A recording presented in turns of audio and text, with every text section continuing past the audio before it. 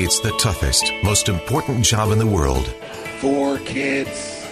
If you want to know what it's like to have a 4th, just imagine you're drowning, and then someone hands you a baby.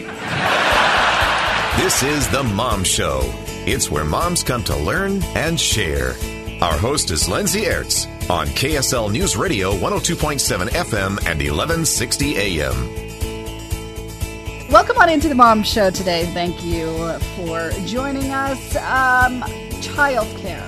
Childcare is the bane of my existence. It is so hard to find childcare, and I see so many women out there asking friends and family, what did you do for childcare? What do I do? How do I do this? I got to go back to work. I've had multiple people reach out to me because they know I host this show and see if I have any leads. So childcare is something that is really hard, and it stresses a lot of people out, especially women. And I will get on my soapbox for a little bit and say I don't think it should be a women's issue. If you have a partner, you should both be figuring out how childcare works, but nonetheless, it often falls on the shoulders of women. So we're going to talk about it today with a state representative who represents portions of Salt Lake City over in the Kearns area. She has a bill to expand the child care subsidy in the state of Utah. So the amount of people who qualify now to get money from the state to pay their child care providers. So joining me now, Ashley Matthews,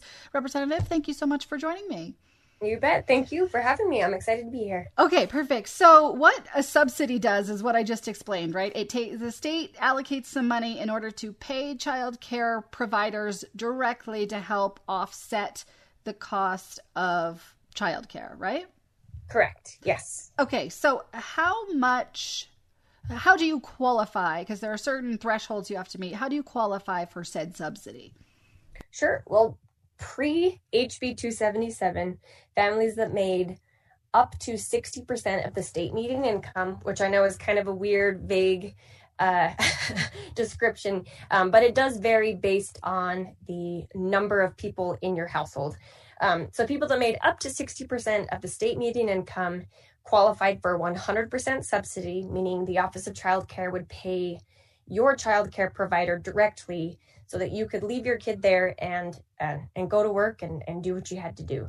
So once HB 277 is signed by the governor and it goes into law, what will happen is we're just going to expand that up to people that make up to 85% of the state median income. And it will be done on a sliding scale. So there's not that cliff effect of, people that qualify and the people that don't qualify. It's you'll qualify for 100% if you're on the lower end of the income eligibility. And then it'll gradually taper off as you get up to that 85% mark. So okay, yeah, because what would happen is a lot of people making that 60% of the state median income, which the state median income now is up to about $65,000-ish. Mm-hmm. So that's the where you would qualify if you made more than that. You're saying this bill would now allow you to qualify up to a certain amount. But if you got a raise within that time, you'd get a raise and you're like, cool, I got a raise. But your raise would kick you off the eligibility for the subsidy. But your raise wasn't as much as you were getting in childcare. So you're like, cool, thanks for the raise, but I don't really want it because then I can't afford childcare. Exactly. That's exactly what we're seeing. And especially as people are trying to bounce back from the pandemic and being unemployed and underemployed. And as you kind of alluded to before, particularly women who have been displaced from the workplace, we need to know that these spaces are here and that we can leave our kids there and that they're safe and that they're healthy, but also that they're not going to eat up our entire income, because that's when it kind of becomes comes out in the wash. So, yeah, we're really excited about it. We've modeled it after the military child care subsidy. So we know that it's efficient and we know that it works because it's the way that they've done it for years and years and years. And hopefully it will help people who are that have been teetering, right on the edge of falling into poverty, and helping them to keep their feet underneath them so that they can get restabilized and get settled in and eventually taper off of this after this program. So yeah, so let me ask you a couple of questions along this line. So $65,000 for a family of 4 is not very much income. This does really help those lower income families, which it should. But what do we do for other families who need childcare? Like, childcare is not socioeconomic. Like, maybe those more affluent families can afford different ways of childcare, and certainly we should be helping those lower income people. But do you think we need a little bit more people who qualify for state help? That is something that personally, yes, that is something that I think we should do. But because this program is funded by federal dollars, HB 277 just expands so that we are meeting those federal thresholds. So if we were to offer these programs to families that made more than that 85%, that's when the state would have to step in and invest in this program. And unfortunately, I don't know if we're there yet, if we have that support. Obviously, okay, but let's talk about that for a second, because why don't we have that support? Because, the state legislature just put in a budget of $121 billion. And we funded education, and we funded affordable housing, and we funded tax cuts, and we funded trails and parks, all good things. But why is childcare not on that list? I really wish that I had an answer for that question. I don't. I think part of it is I don't know if everybody necessarily sees the tangible benefit in it. You and I know that it's real, right? If you don't have somewhere to put your kids so you can go to work, you aren't making money, so you aren't spending money, you aren't, helping the economy, you aren't building towards your pension or your retirement or anything like that. And so it's very real for people like us that are kind of boots on the ground doing it. But I think higher level, I think it's going to take more data and more research and just more, numbers and pie graphs or whatever it takes to show them, how much of a benefit is not just to working families and to the development of children, in early education, but I think just to show how much it contributes to the economy. The childcare sector very much is a cornerstone to our economy. So, well, and this may be a philosophical debate more so than a policy debate, but sometimes I wish that we could help from the ground level up. Like, this is my sort of thought, and this may be too socialist for some people, but like, if we fund families, right? If we help workers with making their home lives easier in the form of childcare payments in some way, whether it's, we're working on cash payments, childcare tax credits, all of that, fine. We'll take it in a lump sum instead of a subsidy. I'm okay with that. But,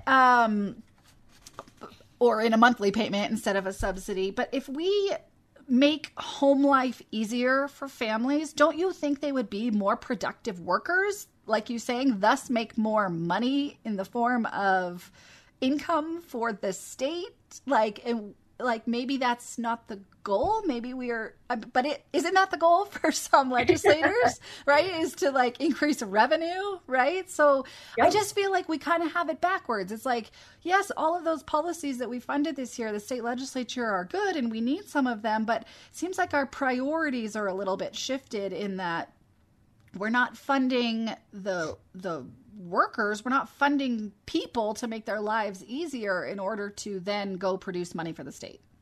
Yeah. No, I agree with you 1,000,000%. I think part of there aren't a lot of silver linings to the pandemic, but I will say that a lot of the things that working families have been struggling with and fighting for decades have finally been brought up to the forefront because they weren't just low-income family issues. It became issues for everybody, right? So everything's closed down. People still had to go to work. Essential workers had to get up and stock grocery shelves. and, teach kids and things like that. And so when all of these spaces weren't there, these daycare, childcare spaces weren't there, I think that's everybody realized how important they were. So I really think that it kind of showed people how important it was. And I think that's part of the reason why this bill was received so positively this last session. I don't know if this same bill would have been received as well as it had if I presented it, 2 or 3 years ago. So that's insane to me, Representative Matthews. Like, how do we not think that funding, I guess it's just a fundamental belief that the government's job isn't there to, fund people, right? And I agree with that to a certain extent, but at the same time, don't you think we could, again, make that home life easier for people so we could go out and be more productive workers? Yeah, no, I agree. We definitely need to shift the mindset so it's not seen as much of a cost or a subsidy, and it's seen as more of an investment, because that's exactly what it is. Investing in kids, investing in their early development, investing in workers, and everybody wins. Kids win, teachers win, employers win, employees win. So we definitely have a lot of work to do. But I know I'm sure I'm preaching to the choir here, but yeah. So here's my other question before we take a break, and we'll come back with Representative Ashley Matthews and talk a little bit more about her childcare bill to help expand the eligibility for those who qualify for a state subsidy on their childcare. So you mentioned that this subsidy is being funded by federal dollars. We are getting 7 to 8 billion more federal dollars coming from the federal government. Now, part of that is going to stimulus money. Part of that is going to the state. Part of that is going to local governments. And then in addition, we're getting money for schools. So the state has some decisions to make with whether they invest that money in some short-term pandemic relief or more long-term projects like infrastructure. And again, not arguing that those things are not important, but again, do you have any insight into what we plan to do with some of that money? And do you think it could go towards helping people with childcare? I'm not privy to that information as of yet. I'm sure that there are people that were kind of planning on it. So we had kind of a contingency plan for if this money were to be approved. And I'm sure there's a short list of places where this will be allocated, but as of right now, I'm not sure where that is personally. Yeah, I don't know either, but it's going to be interesting to watch what the state does do with that money. Representative Ashley Matthews, she's a Salt Lake City representative. Her bill, again, expands the eligibility for people who qualify in the state for a child care subsidy. We'll take a break, more on The Mom Show, and talk about it when we come back. Back inside The Mom Show. Dads are welcome, but moms come here to be heard. We're with Lindsay Aerts on KSL News Radio. Welcome back into The Mom Show today. Thank you for joining us. We are having a fascinating conversation about childcare in the state of Utah, the options for which are slim pickings out there. Joining me now, a state representative who has just passed a bill, got her bill passed through the state legislature to increase the swath of people who now qualify for some form of state subsidy for childcare. That means the state will directly pay your childcare provider if you make, with her bill, it's now up to about $65,000 a year for a family of 4. It all depends on how many kids you have, how much money you make, in terms of how much money you qualify from the state. So Representative Ashley Matthews from Salt Lake City, thank you for joining me on The Mom Show. No, you bet. I'm glad to be here. Okay, so you just expanded for 2 years of eligibility, this state subsidy. Talk to me about how many families you think this will impact. I wish that I had that number for you. We tried to guesstimate based on previous numbers and things like that, but with the pandemic, when everything started, they did open up eligibility early on in the pandemic with the first wave of additional federal funding they received. But with that, there were also a lot of families that fell off of this program because they were no longer employed, or what have you. So we have approximates, but unfortunately don't have an exact number, which we will, of course, in the end of 2 years, we'll know how many people we were able to help. And tell me this, why does the state do it this way where you qualify based on the percentage of the median household income? Why don't we just do a flat rate where it's like, okay, you make $65,000, you qualify for this much, just make it easier or simpler? Well, that would be awesome. I think a lot of how they kind of figured out the different formulas, who qualifies, who doesn't, how much you qualify, so on and so forth. It's based off of the federal standards. Since the money that they receive is federal money, we do have to kind of follow some federal guidelines for that. So, and that's always been that way. It hasn't changed since your bill is being put into place. Correct. Okay, well, we're getting more federal money. Do you think any of that's going to go to childcare? I certainly hope so. I can't think of a better place for it to go. Yeah, it would be really interesting if we just kind of helped families in that way. Can you talk to me about how much childcare there is out there? Because I hear all of these statistics about how there are not enough daycare places in the state of Utah for the amount of kids who need it. No, 100%. Utah is actually considered a childcare desert, which is ironic considering, we're kind of known for our big families and, being the state of family values. So right now, and I wish I had these numbers off the top of my head, but I want to say there's like a 40% gap in the number of childcare facilities available, the slots that are available and the need.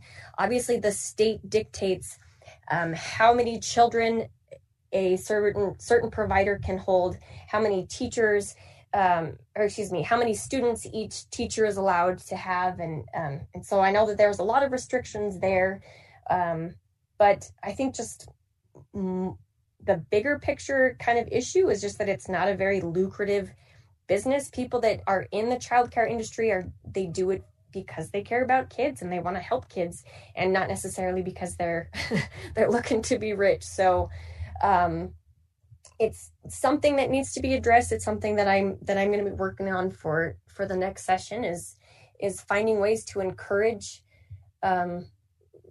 people who are interested or dabbling in kind of smaller childcare facilities and kind of expanding the number of kids that they can take and I don't know. Yeah, it seems like you're fighting an uphill battle here. Like we're just, it feels like you have to chip away at these little issues like year after year, as opposed to overhauling the system and a belief in how the state could provide more money for families in the form of childcare.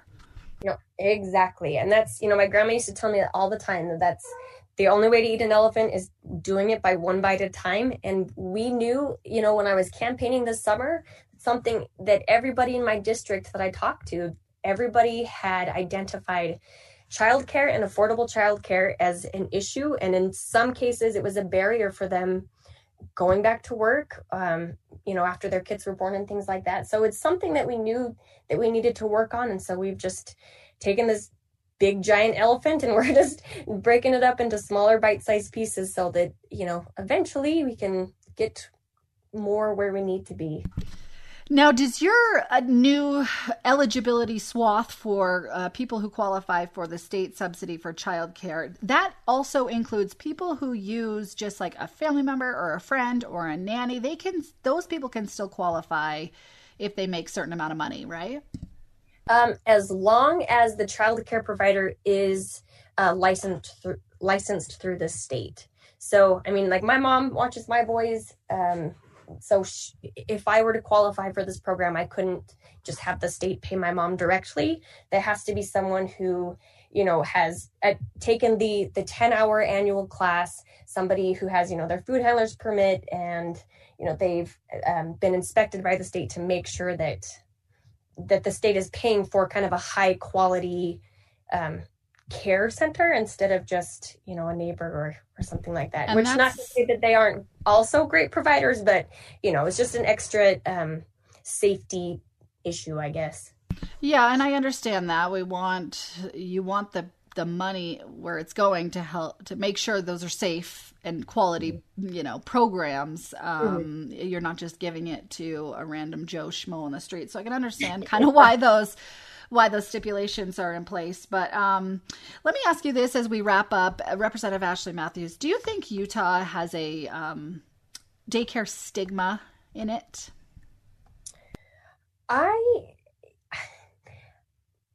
would. I hesitate to say that out loud because I don't, want to be overly, negative in any way. But I know that as a working mom myself, I know how hard it is where no matter what you do, it's like exactly like you said, it's stigmatized. I go to work. So, people make comments about, maybe I don't love my kids enough if I'm not going to stay home and be with them. And, why would you pay somebody else to take care of your kids? Is because I'm the mom and that's my job. And so I know we could definitely work on that and understand that they are just as important as a, kindergarten or preschool. They're, providing spaces for kids to socialize and work on their early development and learning so that they're more prepared when they go, when they're starting kindergarten. But I personally, I feel like the daycare sector is, as I mentioned before, kind of a cornerstone of the economy. And I feel like it's really important that we're investing in these spaces because all the money that we are investing into our kids and into the childcare sector just only benefits everyone, the economy as a whole, employers, employees, parents, kids. And I'm personally very grateful.